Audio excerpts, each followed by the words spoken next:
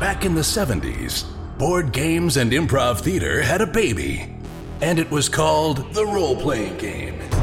These games allowed a generation of kids to live out their dreams of slaying dragons and saving kingdoms, all while sitting in their bedrooms and basements. Today, gaming has moved into the cultural mainstream, and role-playing games are back with a vengeance. Join us now as 5 of these former kids come out of the basement and onto the internet to experience adventure, mystery, and obscure pop culture references. It's time for Roll for Combat!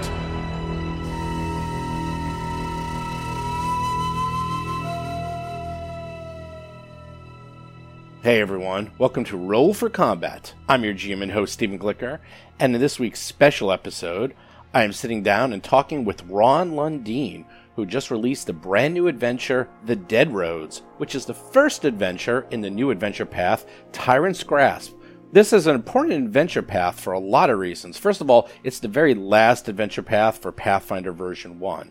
Other thing is that this is a crazy adventure path where they're just going nuts and they're doing all this crazy stuff where the Whispering Tyrant is going to try to get out, Galaran is going to be blown up to smithereens, and most importantly, this is going to shape what Galaran is going to become for Pathfinder 2nd Edition.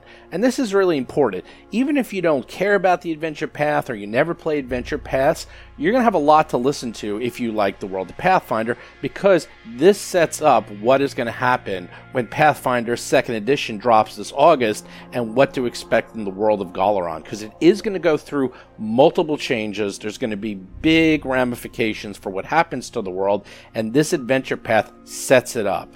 So to keep that in mind, I have separated out this interview into 2 sections. The first 22 minutes is no spoilers whatsoever. So if you plan on running this adventure path or being in it, the first 22 minutes is for you. Then the next 19 minutes and 45 seconds exactly, it's spoilers galore. We talk all about this adventure path. We talk about everything that happens in it, what's going to be happening in the future, and so forth. If you're going to play, I strongly recommend you don't listen to those sections, because we talk about exactly what happens in this adventure path and what happens in the future. And then after that, anyone can listen. Then it's no more spoilers. We just talk about what it's like to work at Paizo, and we talk about the adventure paths and what's going to be coming up in the near future, how they're going to transition to 2nd edition. So there you go. So the first third, no spoilers. The next third, spoilers galore. And the last third, no spoilers whatsoever. And we talk a lot about 2E. Also, if you're new to the show, welcome, and do listen to some of our other podcasts where we do play through the Dead Sons adventure path, and you can jump right into episode 70.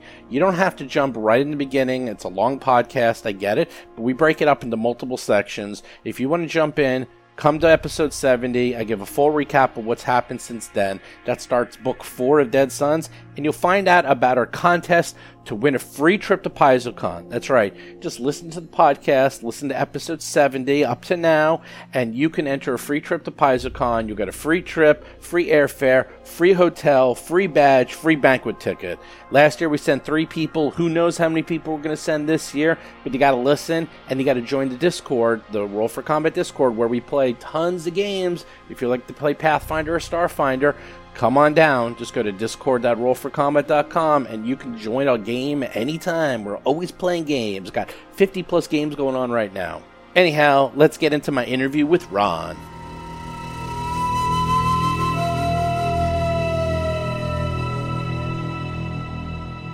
Hey everyone, Steve here. I got another special guest.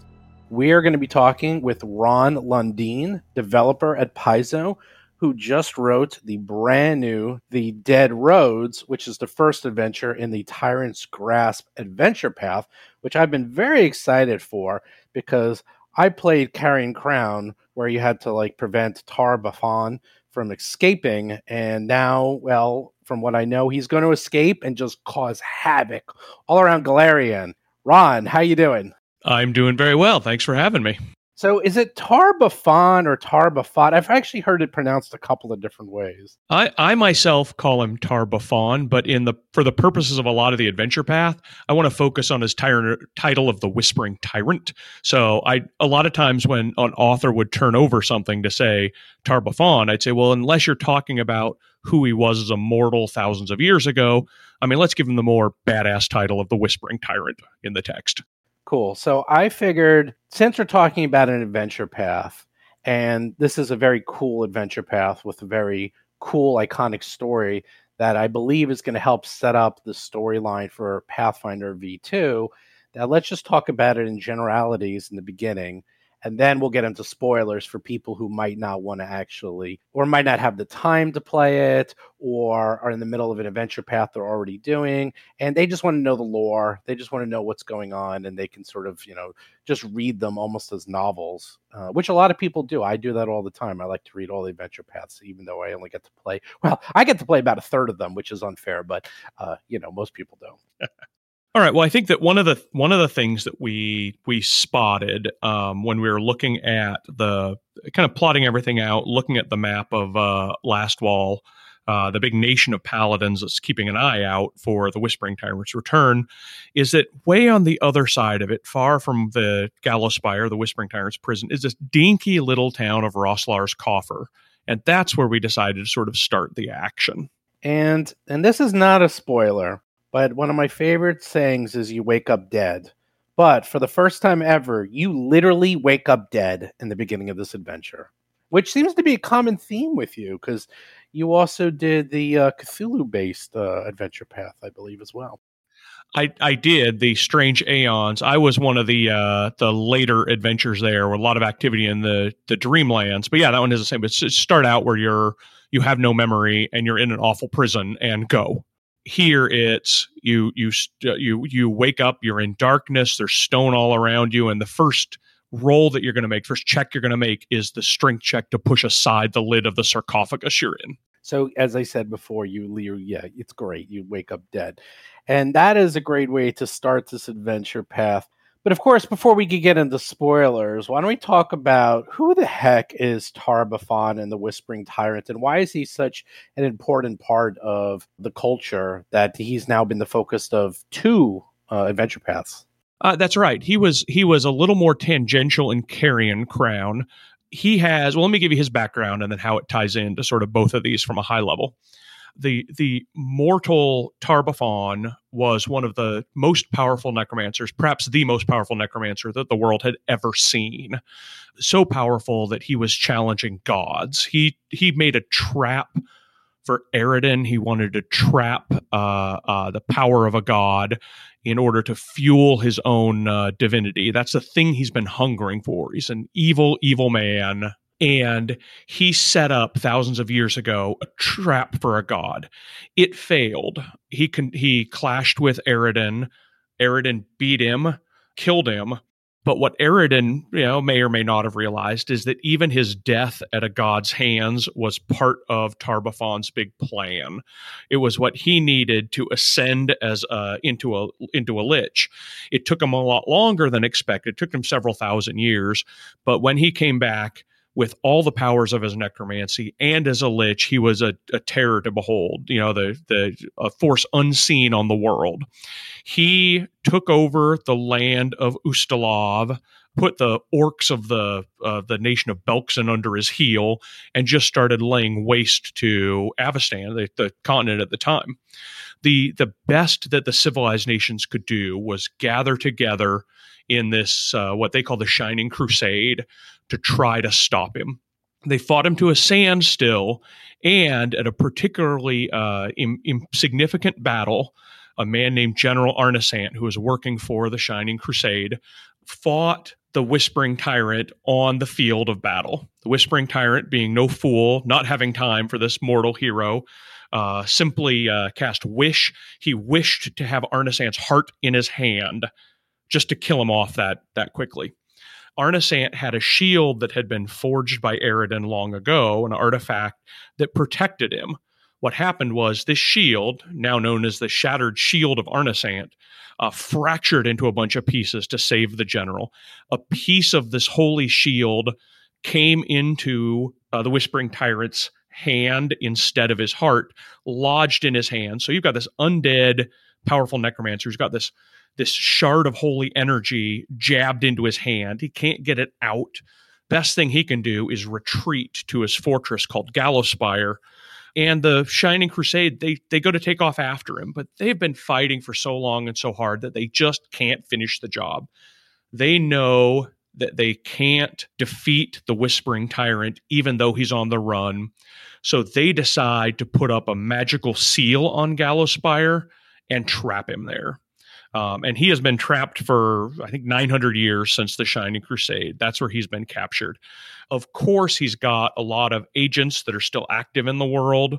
Perhaps the most, if not the most powerful, but perhaps the most far-reaching, is a cult of death worshippers called the Whispering Way, who's sort of enacting his will and trying to get him free. That's the history of the Whispering Tyrant. He is on the cover of the Inner Sea World Guide because he's one of the greatest threats the Inner Sea has ever seen, even though he's been locked away for 900 years. He's a big deal. So again, he's very much alive. He's just trapped. And what's his actual goal? He's still seeking divinity. He craves a sort of control over everything that he's got. He's seen what he considers to be sort of other upstarts, like Iomedae, who was a mortal general during the Shining Crusade, become gods. That's power he thinks he deserves, and he's going to fight to get it. So if he becomes a god, then what? Does he start then killing the other gods and just take over? Or I think we can agree that it would be bad news regardless. That would be a fun series of a fun development of our campaign for him to achieve the power of a god, but it's up to heroes to stop him from doing that. So in Carrion Crown, I know you fight the Whispering Way a lot, and I ran it from beginning to end, and they're sort of the main bad guy throughout the adventure because the Whispering Tyrant is trying to come up with a way to get out. And spoiler warning, he doesn't get out because the heroes save the day. But in Tyrant's Grasp, I imagine you're not going to be repeating the storyline for 2 adventure paths. So I have a feeling he might get out this time. Is that too much of a spoiler? But it sounds like he might actually sort of get out or kind of get out, or what happens maybe? Well, the big difference, without going into spoiler territory, is in Carrion's Crown, he was working through a proxy. High-ranking members of the Whispering Way were trying to develop the Carrion Crown in order to get him out. He's decided to take matters into his own hands in this adventure path, and it is perhaps not ironic that his method of doing so revolves around that very shard of the shield that's been stuck in his hand for 900 years. So let's talk about the adventure itself. Now, we talked about the background. So I always find that the first adventure, and especially low-level adventures, a combination of the first adventure and adventure path and a low-level adventures, are really tricky because there's not a lot of good monsters. It's very easy, obviously, to kill off adventurers at level 1 or level 2. And there's also so many times you can face giant centipedes or giant rats or giant frogs. Like, you really want to mix it up, or goblins or something. So what's it like, and how do you set up writing the low-level adventure to make sure that it doesn't kill them right away and that it sets up the whole adventure path? And, you have to do a lot in this very first adventure path. I imagine this one and perhaps the last one might be the 2 hardest ones to write. Well, I think that's one of the things that I was very careful about in this one. One of the things that can really kill a lot of low-level PCs dead are monster resistances or invulnerabilities. Swarms can be a big problem for low-level PCs. So can creatures that have damage reduction. So I was really careful in this one to further, if later on there's a creature that has damage reduction for everything except silver weapons, I've intentionally put a silver weapon in earlier in the adventure. Later on adventures, you're on your own to pick up cold iron or holy or adamantine or what have you. But for the first adventure, you've got to make sure the PCs are set to fight the challenges you're putting in front of them. And I've seen it a lot in these low-level adventures where, like, level 1 and level 2 are sometimes very social. almost to give them a way to gain level without having to do heavy fighting. But you don't really do that in this adventure. It looks like you have them kind of fight their way out immediately. Like there's a lot of possibility for death right away. Yeah, there's it's the amount of interaction that they have is this adventure is really sort of framing for the last maybe 80% of the adventure. The first part from the get-go, it's we're in this strange situation. We have to figure out what's going on. And yeah, we're going to have to fight our way free. So another thing I wanted to ask, because this is the last one. Here we go, the last adventure path. And you have cases where, if you're this type of class or you have this type of ability, then keep this in mind. So at this point, at the end of Pathfinder version 1, there's like hundreds of classes, thousands of abilities. How on earth do you keep track of every single thing? Because there's a lot of funkiness in this adventure that I could see specific classes or spells or abilities can almost break the adventure in some ways. Well, that's actually something that's turned out to be a lot more interesting than I'd thought. It's been neat to see some of the interaction on the Paizo forums on the GM side. They're saying, well, hey, somebody wants to play X race. That's going to be really difficult in this adventure. And then other people jumping in saying, well, you could modify it this way or maybe do that. It was neat for me to see that the fans don't jump to the, oh, well, then just don't let them play that race. They say, how can we change the story, keep the themes, keep the difficulty, but allow people to play whatever race and class they want? I think that the inventiveness of GMs in our community is something that it's impossible to underestimate. I mean, they're everybody is very invested, very interested in making this work, even with, as you say, the hundreds and hundreds of options. So you do your best when you write it, and then you're hoping that the community and the GMs, which they will, especially for Paizo people, will jump in and help if people are trying to do something odd, if they're trying to play an odd class or race combination that the GM knows might break the adventure, and if they need help kind of like figuring out a way to fix it or make it run a little smoother. Yeah, and that's part of the adventure design as well, where you're like, all right, well, let's say that the PCs are built and they can steamroll right across, villain A. Well, there's also villain B and C in the adventure who might not be so easy or might adjust their tactics based on what they know the PCs can and can't do. So there's some flexibility kind of built in, and each of the adventures individually, I think, works to build that sort of flexibility in. So another thing I wanted to talk about quick was that because this is the last adventure path in Pathfinder version 1, I had dinner with Eric Mona a few weeks ago, and he did mention that this is going to kind of set up the world for Pathfinder V2, is that it is going to continue, that it's not like you're going to reset the world in Pathfinder, that this is rather earth-shattering and the consequences of this adventure will affect the world going forward. Hence why I'm thinking a lot of people are going to probably read this adventure, even if they don't play it, because they want to know the setup for Pathfinder version 2. Is there anything you're allowed to say about that at all? Well, as far as on the non-spoilery side, I think that a lot of people are going to be able to put together that the player's guide for this adventure path deals with the history that the players may have had with a little town called Roslar's Coffer.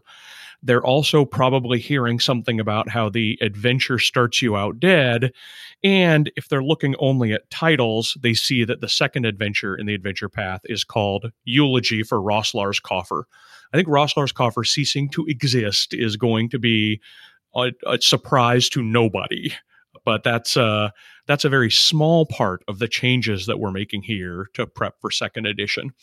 One of the things going into this adventure path that we realized, putting it together, is that the Inner Sea World Guide that we've created that sort of sets forth our whole world is 10 years old.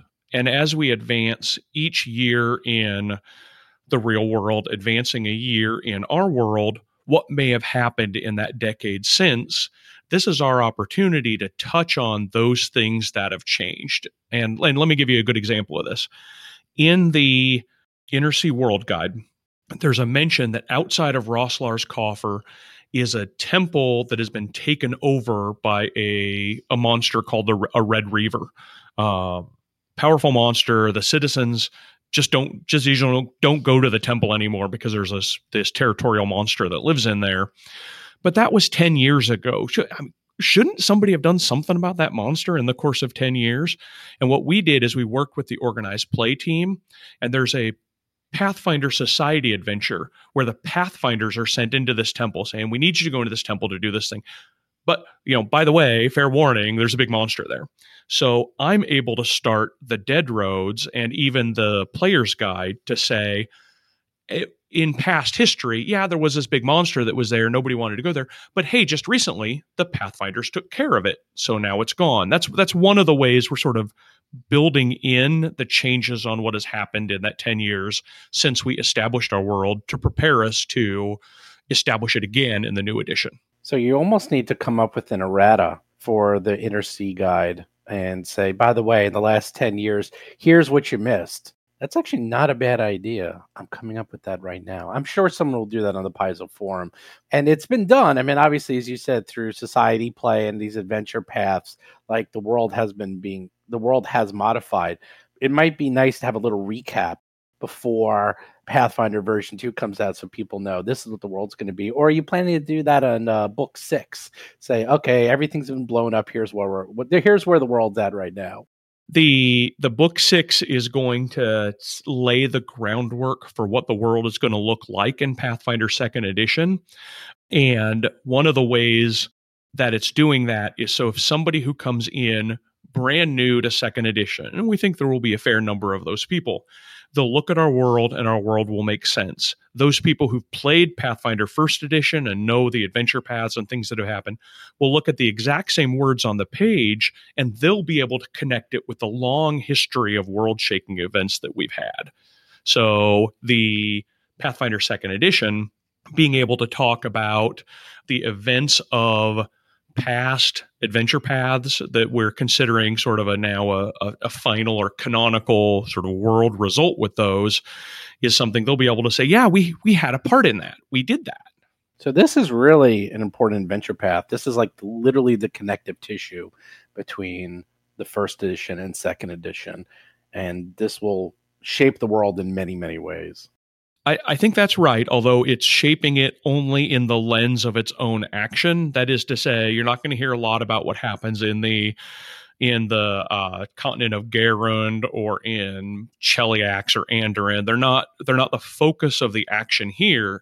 And so what's happened there is based on what has otherwise happened with things like Hell's Rebels and Hell's Vengeance and those adventure paths and things like that. Not this one. This one is focusing on the Lake and Carthan region. The Whispering Tyrant is somebody who's in Ustalov threatening Last Wall. That's the focus here. And the changes in 2nd edition that deal with that are all the ones that could come up here. We don't, for example, in the sixth issue of this, have here's how the world has changed sort of back matter article or something like that. It's what naturally comes out of these focused events.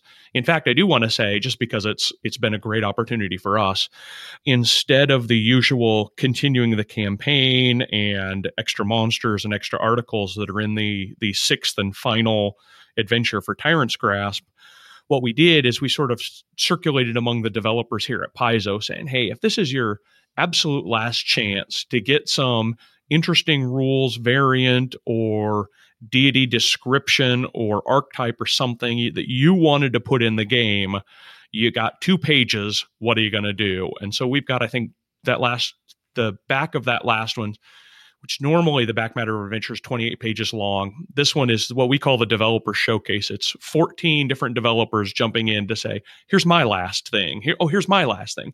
They don't connect a lot necessarily to each other, even necessarily very deeply to the Tyrant's Grasp adventure path, but it's the opportunity for us developers to sort of say, one more thing. That's what that last issue is going to be. Wow, that sounds awesome. So before we get into the spoiler territory, because it is very hard to talk about this adventure and what's going to happen without getting into spoilers, is there anything you want to mention before we get into full spoiler mode? Yes, and this is something that's sort of foregrounded in the player's guide. It's in the GM description of the whole campaign, which a GM should read in order to sort of set the groundwork for the players. but it bears mentioning in a especially before we start talking about the spoilers. This isn't the type of adventure path where the heroes are expected to win everything and everything is absolutely, the glorious victories, left, right, and center. This is predominantly a survival horror adventure path. And I mean that for two reasons. One, in the course of the adventure path, bad things are going to happen that you can't stop. Being a hero is about, in this case, not stopping them, but in helping other people weather their loss to have an impact on the tragedy that might otherwise occur. The second point of survival horror that is very difficult to pull off is that it often means a lack of resources. And so in this particular adventure path, you have to be prepared for the fact that you're not going to be able to run to a market or a temple after every encounter, after every area. There are entire adventures, frankly, where you're on your own and you've got to be on your own and make do with what you have and what you find. And that's important for a lot of characters. If you're somebody who is counting on that particular, being able to go to the store and buy a masterwork gnomish ripsaw glaive after first level and then buying a +1 holy gnomish ripsaw glaive from the market as soon as you get the money, this isn't the adventure path for that. That's part of the survival horror is limited resources. So with that, let's get into full spoiler mode because this is a fun adventure path that we can talk about all the nitty gritty and everything you wrote, all the fun stuff. And for those of you who don't want to know this, it's a podcast. You can fast forward through this. I'll probably have something at the end, but for those of you who just want to know the story and you'll never get a chance to play this, at the bare minimum, I would say buy this and read it because this one is filled with a lot of lore, a lot of information. It's a good read. And as we've been discussing, it will affect the world for Pathfinder version 2. So you definitely want to be caught up on how the world is going to change. With that, let's get into full spoiler mode. So with full spoiler mode, my favorite part is they wake up dead in the boneyard. So they're actually in the afterlife, but yet alive, which is awesome. That's great. Which I want to ask is, so if you're in the boneyard, which is where you go after you die, and you're alive, what happens when they die while in the boneyard? That's going to be what happens when you die is that your soul goes to its appropriate and eternal reward. You join the river of souls. You go to the right place when you die. The boneyard isn't the right place for everybody. In fact, it's the right place for only people that are true neutral, and it's more of a processing center for people who it's not clear where they ought to go. But if you are a paladin of Iyomade and you die, even in the boneyard, Pharasma, the boneyard, they don't have any control over your soul. It's going to go to heaven. That's where your soul belongs. And so you're just going to be dead. So that doesn't stop in the boneyard. Okay. That was one of the things I was wondering about as a GM. I was like, cool, they're dead, but they're alive. And just to back up a minute, they literally go to sleep. They die. Everyone dies in Roshalar's coffer. And they all wake up in the boneyard. It just happens that the PCs, for whatever reason, are still alive, which you'll find out about later, and that they have to figure out why are they alive, why are they in the boneyard, and how the heck do they get out and go back to the real world. That's exactly right. The thing that's special about the PCs, and I'd mentioned before we got the spoiler warning, I'd mentioned the shattered shield of Arnisant and how a fragment of it is still in the Whispering Tyrant's hand. The Whispering Tyrant has developed a devastating super weapon with that, and little tiny slivers of the same shield have embedded themselves in the PC's hearts. It's their obols, it's called. The word, which Crystal Fraser found and I love, an obol, O-B-O-L, is the coins you put on the eyes of dead people so they can pay their toll to the ferryman, or it's a symbol of passing on to death. The PCs have these obols lodged in their hearts, and that's what makes them special. For the purpose of the boneyard and the psychopomps that are the bureaucrats administering souls in the boneyard, it makes them a big problem. They're alive. They're not supposed to be here. Somehow they got here, and the psychopomps don't have any idea why. Maybe it's got something to do with these pieces in their heart, but they're not supposed to be here. And the PCs end up between a couple of psychopomps that want to tell them, hey, here's how you'll leave and get out. You're not supposed to be here. We want to get you gone. And another psychopomp depicted on the very cover of the adventure who's like, no, this is an error that must be corrected by killing the PCs. And even though she's not villainous, she's not evil in that sense of term, she's a bureaucrat who wants to handle things in a way that puts her in direct opposition to the PCs. So one of the interesting things I find about this is there's no evil villain at the end in my adventure. It's a neutral creature who has very different opinions than the PCs about what ought to be done with them. Yeah, one thing, I've read a lot of your adventures, and you usually have very colorful characters in your adventures, which I like, because then those are always fun to play with as a GM. And personally, I think as a player, those are what you remember. Like, fights are one thing, but fun, goofy, kind of silly in a way, or dead serious NPCs are a lot of fun. And I love that after the PCs escape the tomb they're in, that they bump into the bureaucrats. Was it Umble and Thoot? And they're like in trouble. Was it? They're like almost on probation. And then they find out that these PCs are bumbling around the boneyard, and they're almost helping out the PCs because they don't want to get fired or something. I like the whole concept of these poor bureaucrats trying to keep their jobs.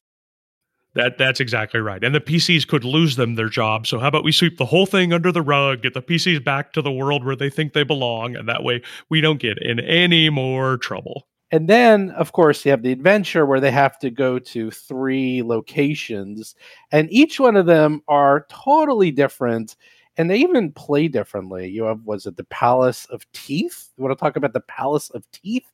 As my dad is a periodontist, I thought that one was awesome.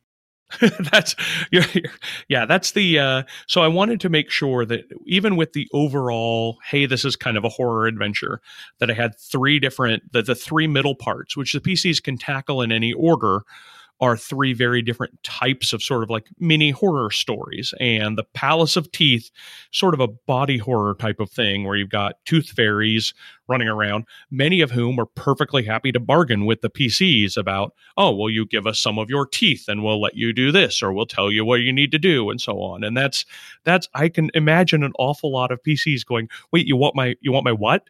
No, wait, no. And other PCs going, well, it would get us past this.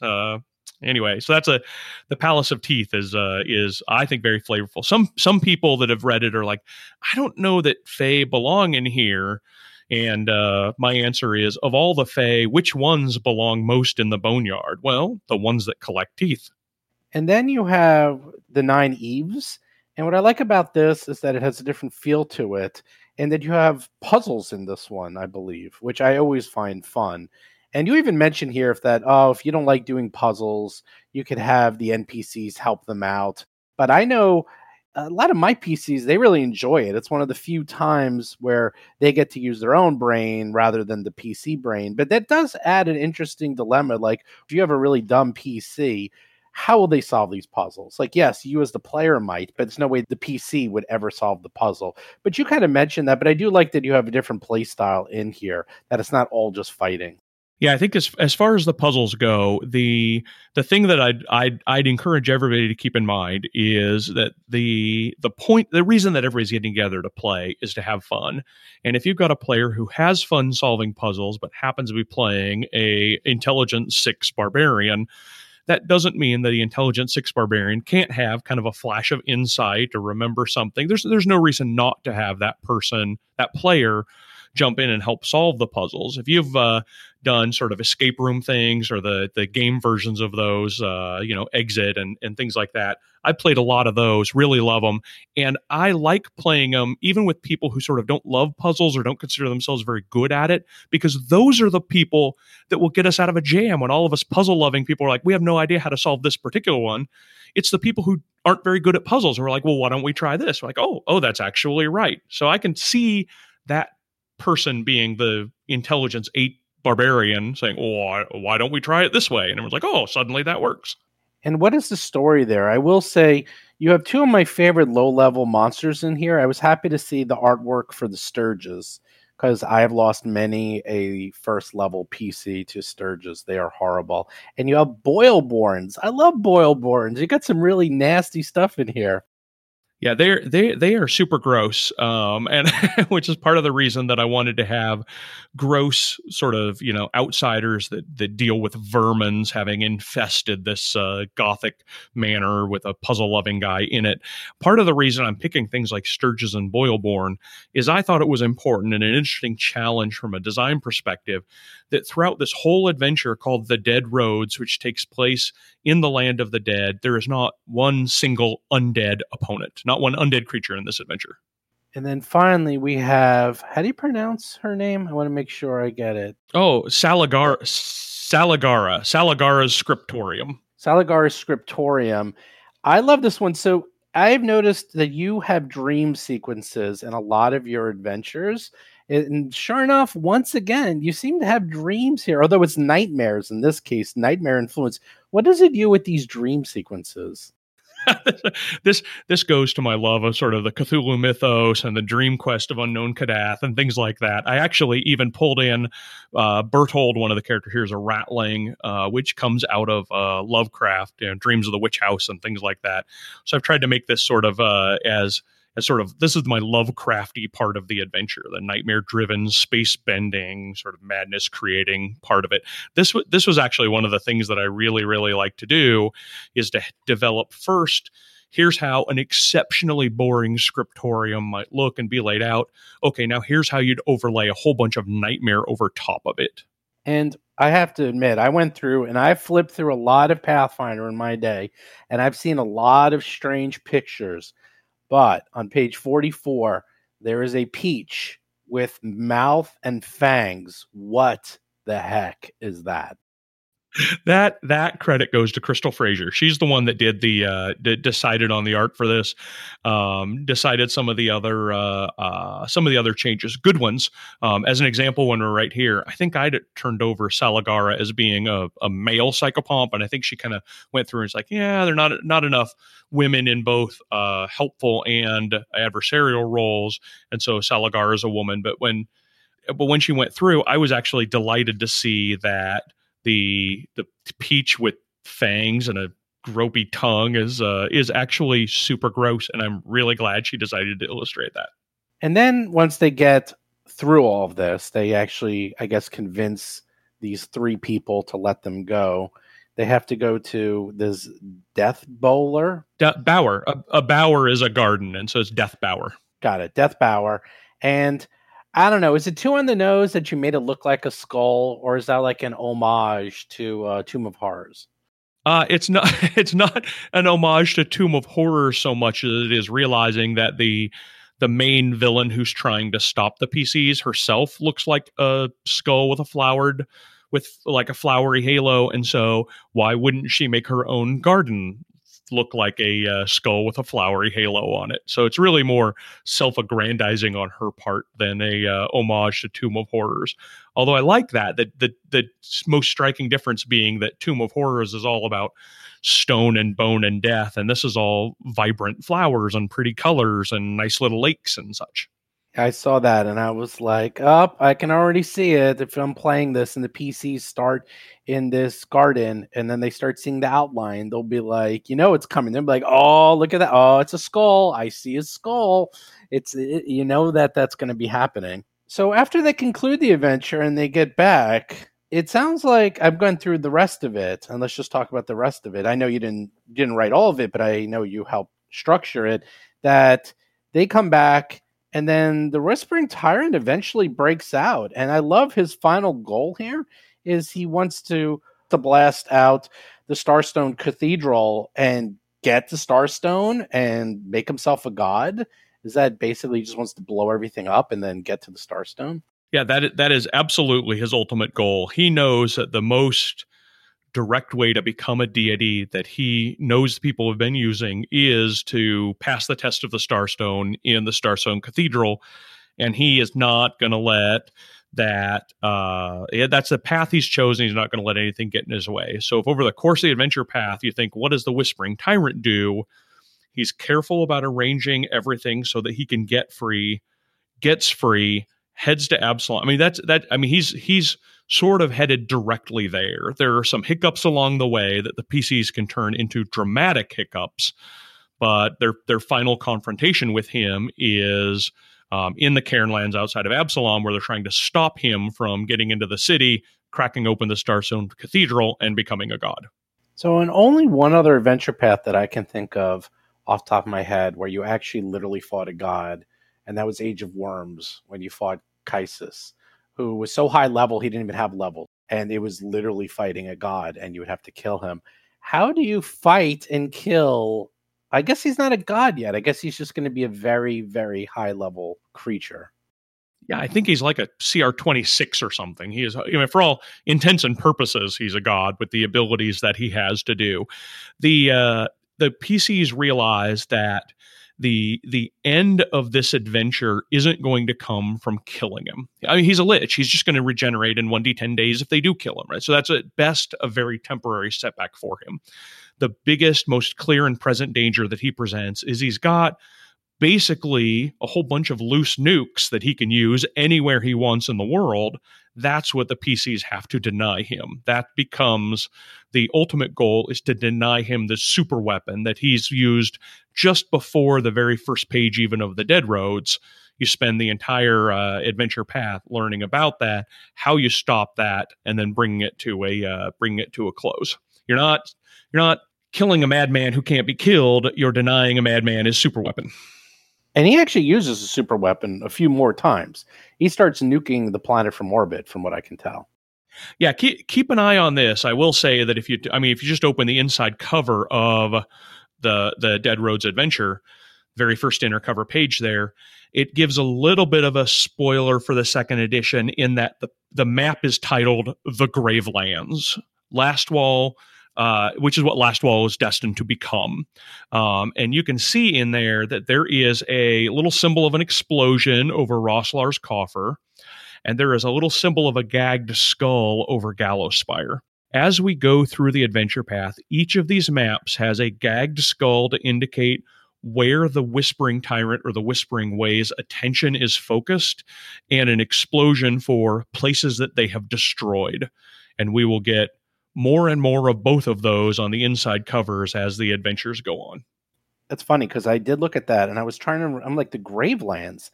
I don't remember the Gravelands anywhere, and I was trying to figure that out. I'm like, why is it called the Gravelands? So I'm actually very happy you explained that. Yep, that's the things do not go well for the nation of Lastwall in this adventure path, and so the region that is Lastwall today, and also including sort of the Isle of Terror, that becomes known as the Gravelands in the future. And it's no surprise that in an adventure path where the Whispering Tyrant gets his way for even a short time, he's able to make some pretty dramatic changes to the face of the world. I have to mention this just because I know people will kill me if I don't. You do mention they go to Arcadia, and I know people have been like dying to go there. You got to tell me what's going on there. What's going on with Arcadia? This is actually it's fantastic. I love the fact that this adventure path gives us the opportunity to go to Arcadia, and in the way the PCs get there seems almost initially an accident, and the PCs soon realize it's just no accident at all.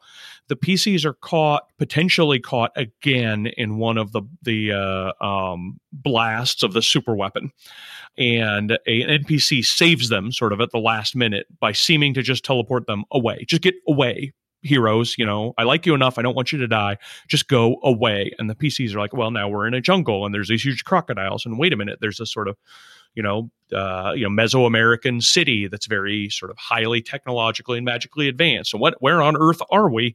But they soon realize that it's actually no mistake that they've been sent there. Some of the secrets of the weapon that the Whispering Tyrant is using, and some of the secrets of the shards that are lodged in their own heart started back in Arcadia thousands of years ago, and they're able to find out about those and then put those to use. Is this the first time Arcadia has ever been written about? I can't remember ever seeing it before. It's only been mentioned. I don't think we've done Arcadia in an adventure path, but being an entire continent, Arcadia is huge.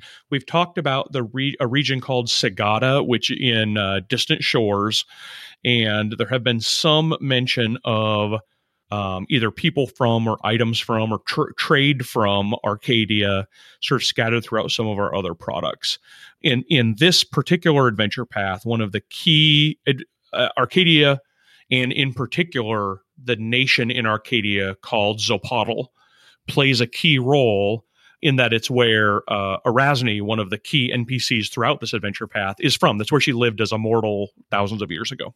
I have a feeling people are going to get there and just want to stay there because that place sounds really cool.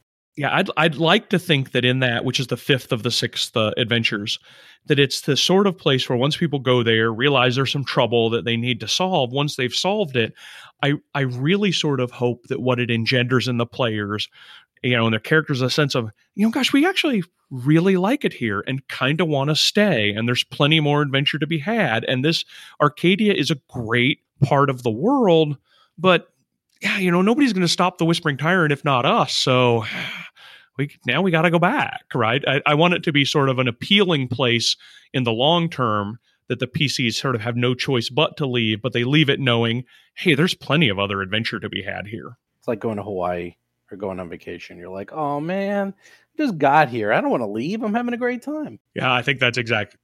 So what do you do about the back matter for these last 6 issues? Like what are the goals for the back matter? Obviously, introducing monsters. I mean, I guess you can introduce monsters and talk about some of the lore, which will obviously carry on into Pathfinder V2. But what is sort of the goals of the last couple of back matters for the last 6 adventure paths for V1? Well, we try very hard to make sure that the back matter supports the needs of the adventure, and often that is mechanical. One of the things for the Return of the Runelords adventure path, for example, there's a back matter article that's all about occult rituals that the Runelords have developed or that people have developed to use against or on behalf of the Runelords. That whole article is very, very rules dense in that rituals are very rules dense. In this one, we've taken something of a lighter hand in order to build the lore. We want to talk about Erasne as a deity. We want to talk about what the nation of Zopotl in Arcadia is like. And those lore items will perdure throughout the change to second edition. Where we do have some specific mechanical crunchy things, it's the sort of things that can be in direct support of the adventure path. For example, if we've got tools of the boneyard, here's some rules for items and some magic items and archetypes and such that you can use to show a connection to the psychopomps and the boneyard to sort of deepen the adventure. Which is not to say that those people who are going to be sticking with first edition couldn't continue to use those. They absolutely can. We know there's plenty of people who love first edition are going to stick with it. We're in favor of that. We love it. We're proud of that. But for the second edition, it's a lot of the lore items. What the Whispering Way is up to. What a faction of the Whispering Way called the Seal Breakers, which is sort of a group of anti-paladins, sort of their secret histories and what the adventuring in the negative energy plane is like and things like that. Those are there's a lot of pieces of all of those that will actually continue to move forward even into second edition. If somebody wants to think, all right, well, I'm in second edition, I see a couple of lines in this book about what the negative energy plane is like. Where can I go to learn more? Well, there's this article. It's from first edition, but it talks sort of conceptually what it's like, and that's still valuable to me. So we're kind of running out of time, but I would want to ask you, obviously, for those who've been listening to these spoilers, you can tell that this is going to be a pretty epic story, and I would strongly advise getting the adventure path, even just to read it, so that you can follow this very cool story along. If there's any other spoilers you want to provide us that we should be on the lookout for in this adventure path or in the future for Pathfinder V2. Yeah, I think that there is one of the things that I think is sort of fun about the world is there are some really serious effects of good and evil, and the Whispering Tyrant being one of the greatest evils that we have. Even though the PCs might succeed at the end of this in denying him his super weapon and send him, scurrying for cover yet again, the site where that occurs, is not going to be left alone. There's going to be some big changes, not just in Lastwall, but on the Isle of Kortos, where Absalom is, just because the Whispering Tyrant is a sort of villain who just sort of poisons everything he touches. And I think that's really interesting to see. He's like the Romans, salting the wells. He's a sore loser. Okay, with that, let's talk real quick, and then we'll go. What else have you been working on, Ron? Obviously, you had 2 big adventure paths going on. Is there any future projects you're allowed to talk about, or is it all Pathfinder version 2 all the time right now? Well, sometimes I walk into the office and it feels like for everybody but me, it's Pathfinder version 2 all the time and getting that ready because I'm shepherding this last adventure path forward. I'm sort of by myself when I'm like, all right, well, I need to take this exceptional, especially for the last adventure path, the last adventure in the last adventure path, which is the one I've got my sort of teeth into now. I've got my sleeves rolled up. I'm really working on that one.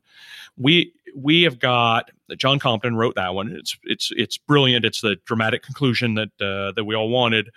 But he has not been shy about how, well, let's really take the first edition rules for a spin and see what they can do. So we'll take this creature with this modification on it and apply this template, and then you get a bunch of class levels. And so there's some very technical work that needs to be done. I'm fortunate that my fellow developer Patrick Rennie has been helping me out with some of the technical specifics. But around the office, when I say, what happens when you apply, this Oracle mystery to this kind of monster when it's got that kind of template, a lot of people are like, leave me alone. That's first edition. It doesn't matter anymore. We're talking about second edition. So I've had to go it alone on a lot of these, which is itself both fun and a little bit scary. Well, then you could just insert like Easter eggs and things in there that no one's aware of. And when it goes to print, they're like, what?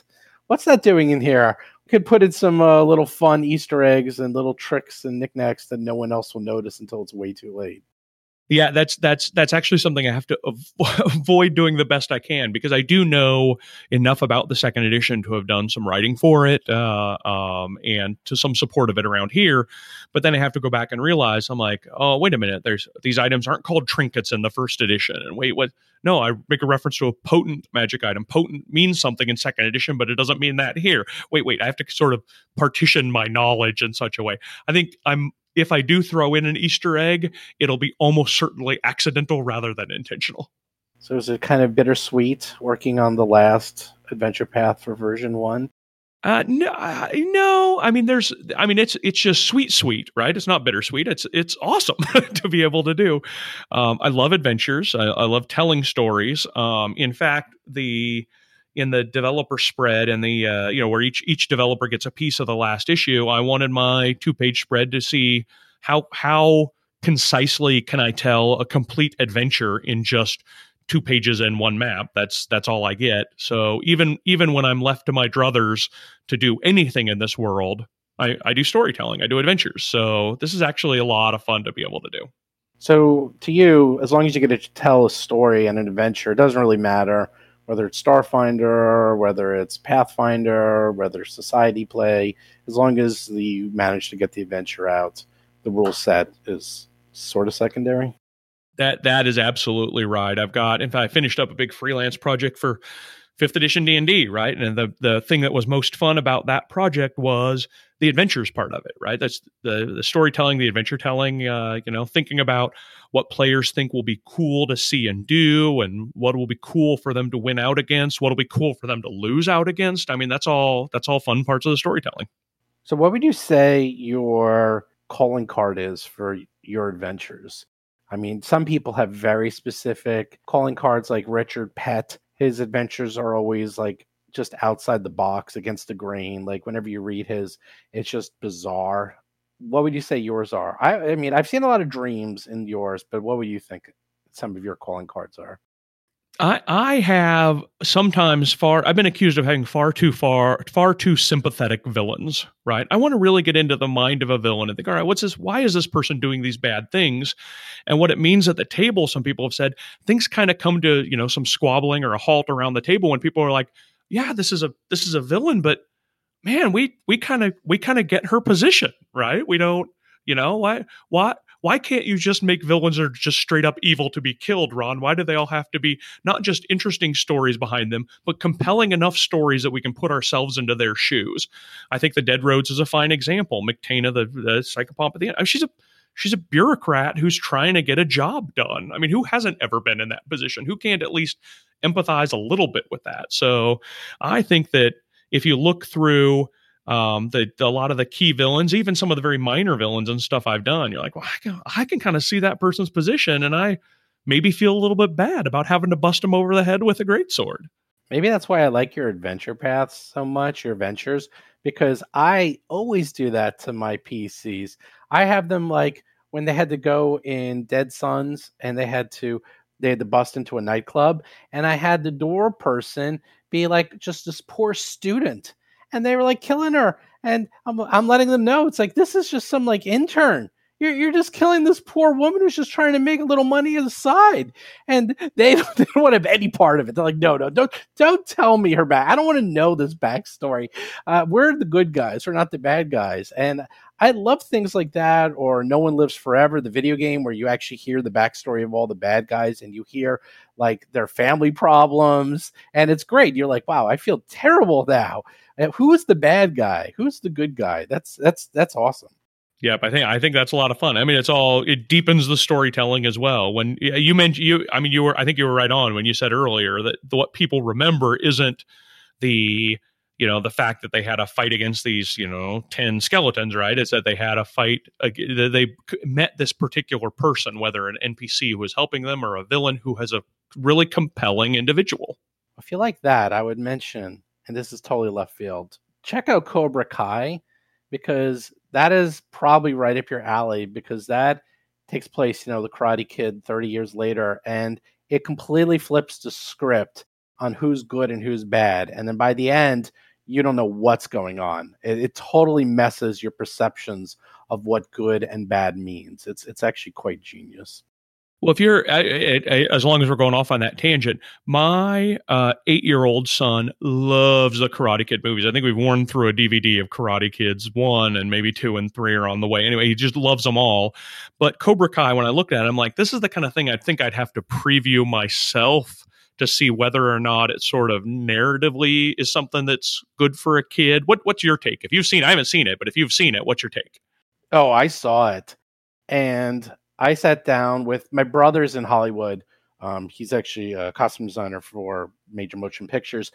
And he came over and we started to watch it. And to quote him exactly, is said, that was the craziest thing I've ever seen in my life. And I absolutely loved it. And I'm telling everyone to watch it. It is brilliant character piece. The guys who wrote it were like a love letter to everything, not only 80s movies, but the old, okay, it's kind of like Into the Woods, like part 2 of Into the Woods, where, okay, this is what happens at the end of the Karate Kid, but then what happens? Like, okay, yeah, he won, but now what? Like, what's the part 2? And did that really solve anything? And what did their lives become? And it's amazing as a character study, especially for good versus evil and what you consider, quote, the good guy or the bad guy. It's absolute genius. I definitely wouldn't have an 8-year-old watch it. It's way too advanced for that. And the production's not good. It's cheap. That's what my brother said. He's like, oh, the production of this is terrible. But the scripts, the writing, the acting is absolutely unbelievable, especially someone like you who wants to make sympathetic bad guys. This thing is nothing but sympathetic bad guys because it takes place from the point of view of Johnny Lawrence and how his life has been developing. It's fascinating. Yeah, I will have to check that out then. Thanks for the recommendation. I'm very curious after you watch it to see what you think. But I agree. I like stories that get into the meat of bad guys, which is probably also like Breaking Bad, which is very similar. Like it shows the bad guy point of view and how everyone in their mind thinks they're the good guy in some way. No one thinks they're the bad guy. Absolutely true. So with that, I just want to thank you, Ron, for being on the show again. And for those of you who want to listen to the first interview, you could check that out where we talk about Ron's illustrious career as a lawyer, believe it or not. And then he gave it all up to write adventures for a living. Yeah, it was, and I said then that I loved it and, don't regret 1 minute of it. And I can still say that today. So the right life choice. Oh, I'm not criticizing it at all. I'm just impressed that's like someone's dream. It's like being able to walk away from your career to do your dream career. And I applaud you for doing that. Yeah, I love it and happy to be on next time. Anything you want me to chat about that I've done, I'd love to come back. Thanks so much. All right. Thanks so much, Ron. Hey, everyone. Steve here. So thank you, Ron, for being on the show. And if you guys want to hear more interviews, well, you're in luck. We got a ton scheduled. We're going to be talking to everyone at Paizo from now until the release of Pathfinder 2nd Edition, and then some. We're probably going to be talking to them after the release as well. But if you guys want to keep up on the latest, greatest with Pathfinder version 2, as well as Starfinder, just subscribe to the Roll for Combat podcast. You can listen to the great Dead Sons Adventure Path we're doing, or just listen to the interviews. We got both here. And don't forget, if you want a free trip to PaizoCon, just listen to the show. Just go to episode 70 and start listening to the podcast. All you need to do is listen, you'll answer a few questions, and then you can enter for free. Anyone in the world can enter. Last year we sent 3 people. We had a great time. Got to play some Pathfinder. Got to play some Starfinder. This year you'll get to see Pathfinder 2nd Edition before everyone else. And there's going to be a few other secrets that I can't even talk about that I'm working on right now. But you don't want to miss it, I promise. So once again, just go to rollforcombat.com. Click on the links, subscribe to the show, go to the Discord channel, just discord.rollforcombat.com. Come join us there, talk to other members of the Roll for Combat community, as well as play some Starfinder and Pathfinder Society games. Otherwise, I'll talk to you and see you soon. Thanks for listening.